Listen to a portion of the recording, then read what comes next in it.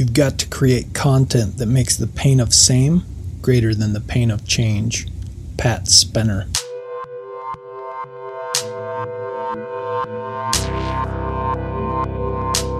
Man's time here is finite, but the influence of a man is infinite. The question is, what shall we do with the daylight that remains?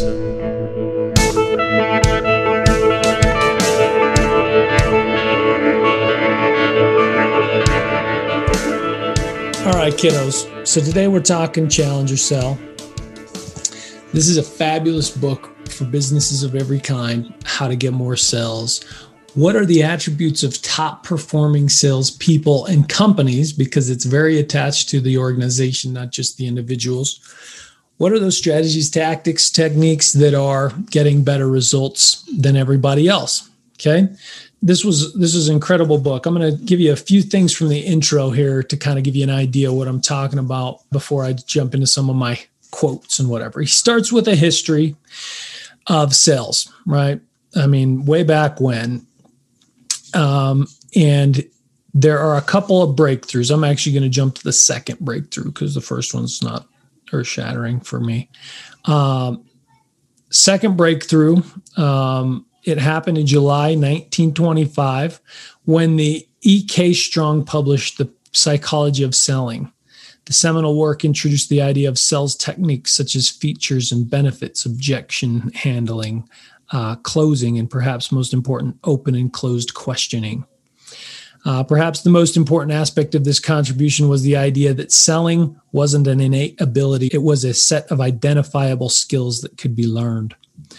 Okay, then breakthrough 3, breakthrough 4, and then the fourth breakthrough is what basically became this book, The Challenge or Sell and the work of the CEB. Basically, this massive amount of research from the CEB and what they took to create this Challenge or Sell is very solid research over, I think he says they followed 35,000 different salespeople across multiple companies. And this was a multiple year study and finding what behaviors, what abilities, what talents, what dynamics of the company created the best salespeople. So this research put them into 5 buckets.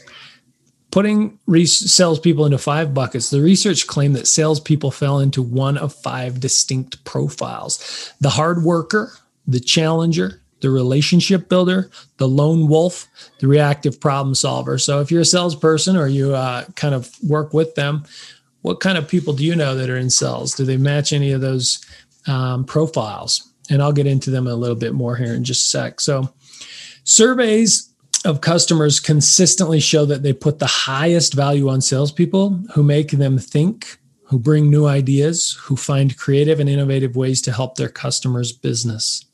So they want people to teach them things. They don't want just some salesperson to show up and say, I've got a product for you, you should buy it, right? I mean, I don't think most salespeople do that, but the point is you want to have a salesperson that can show up to a complex business, have some new perspective, new ideas, some market knowledge, and say, here's a risk or a threat that's coming down the pike.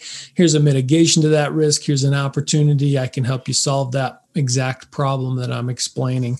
So that's what companies want in a salesperson. And when they get that, they actually develop a very strong relationship with that company and become much more loyal.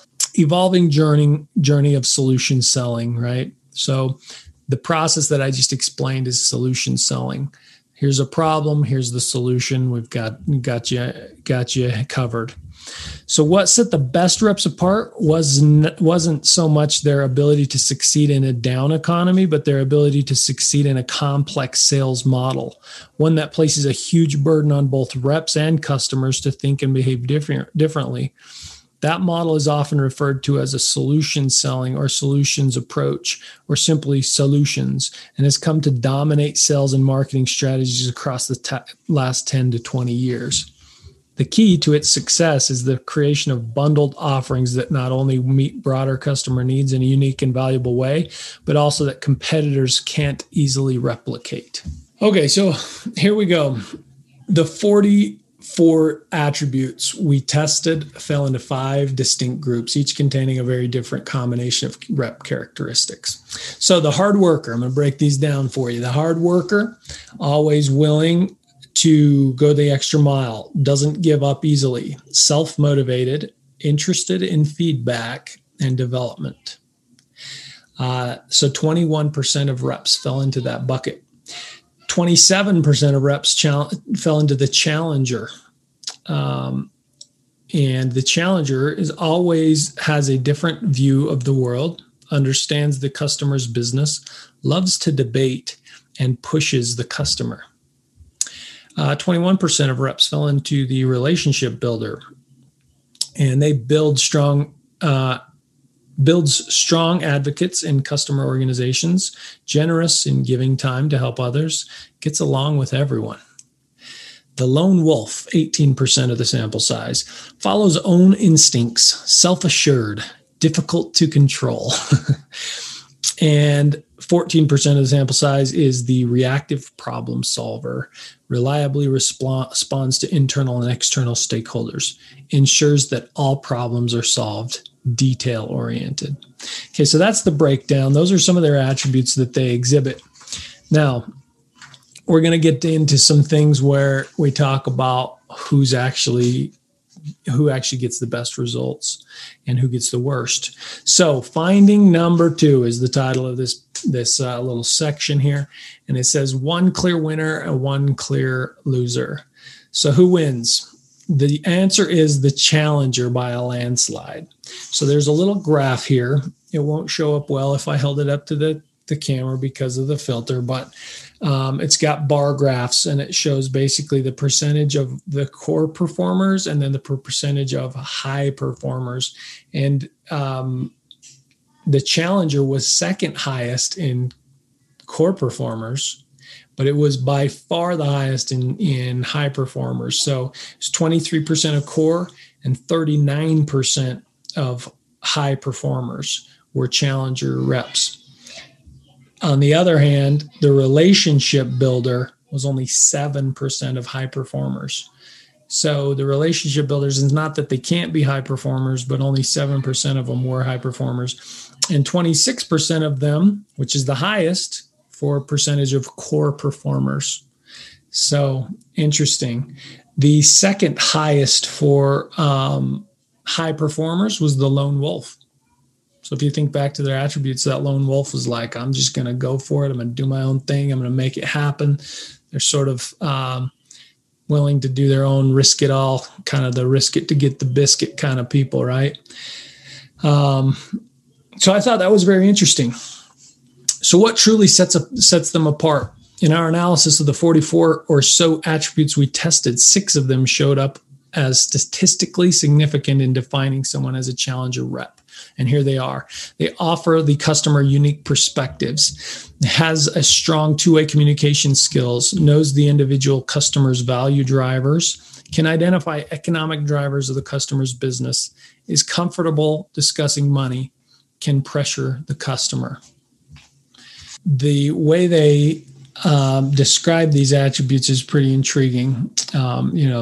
This is someone that's not afraid to kind of hold their own, to discuss money, push a little bit, explain a problem that is coming and say that I'm the solution and I'm the best solution. And then, of course, the customer says, well, we like what you're offering, but we can only do it if we get a discount. They're not quick to just say, well, okay, I'll get you a discount. They're kind of like, well, here's the value again. Let me remind you of the value and I'll show you, maybe bring you some more value, but without changing the price, right?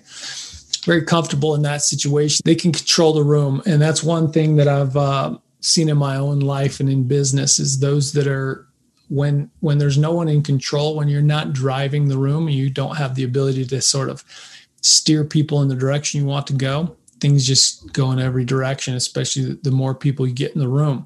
You get a bunch of key players in a room. They're typically people that are motivated, driven, self-confident, have a certain knowledge base. They all have their own ideas. And so if you're not steering the conversation and taking control, it's going to get crazy, especially you get those people in there.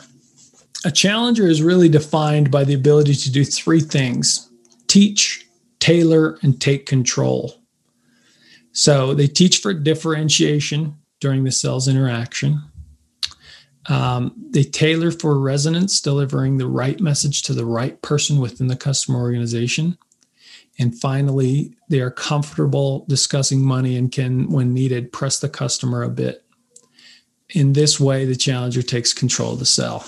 Most of the book from here on out is sort of like a roadmap, a step-by-step process for how a company can develop challenger salespeople. And it's very much an organizational structure. So a lot of what they discuss is how an organization can wrap their arms around their big salespeople, and that a lot of companies find that a large percentage of their business actually comes from a few of their salespeople. So how do you empower that salesperson to have access to resources within your company, support, the ability to hand over a customer to your company once they've done their thing and go on to another customer, right? So structuring your organization around your challenger sales instead of the other way. Instead of sending a rep out and say, this is what we do, go sell it. You sort of say, what do you need to sell this? And let's create that structure. So it's about showing customers how much better their life would be if they just acted differently. It's about behaving differently, not buying differently. So this is what challengers can provide to those customers, right? I'm skipping a ton of this book as far as my highlights and stuff, because like I said, it's like the details of like, here's step 1, step 2, step 3 to create challenger salespeople within your organization and structure around them. So I think this is my last thing that I want to share with you. It says, don't just change the training, change what happens before and after. Okay, so outside of compensation, sales training represents one of the biggest discretionary spending areas for a sales organization. It also represents one of the biggest time and money sinks. Research by Neil Rackman has shown that 87% of sales training content is forgotten by reps within 30 days. So here's a few things that need to be done in your sales training organization. First, they are boosting rep demands for change and generating training buzz before it is rolled out.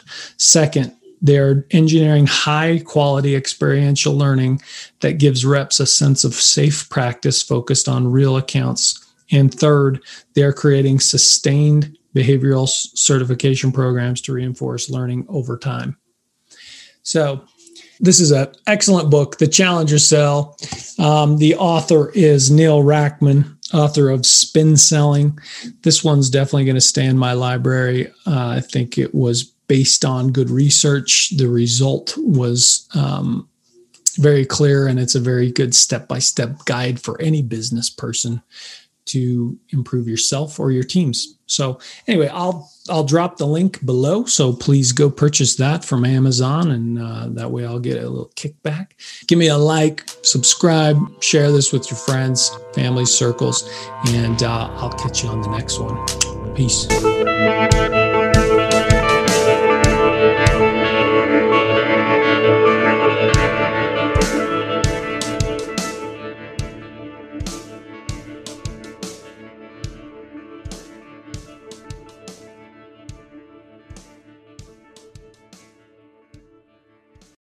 Hey, thanks for listening to the entire episode.